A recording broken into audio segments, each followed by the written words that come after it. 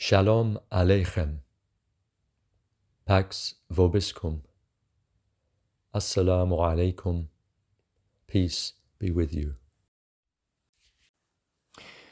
We've come today to verse number 32 of chapter 6. The life of this world is naught but play and diversion.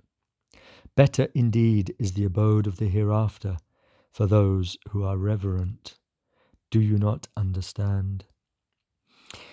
And I like this translation of taqwa as those who are reverent.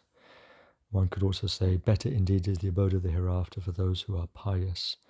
But I think this translation by the Study Quran is a good one.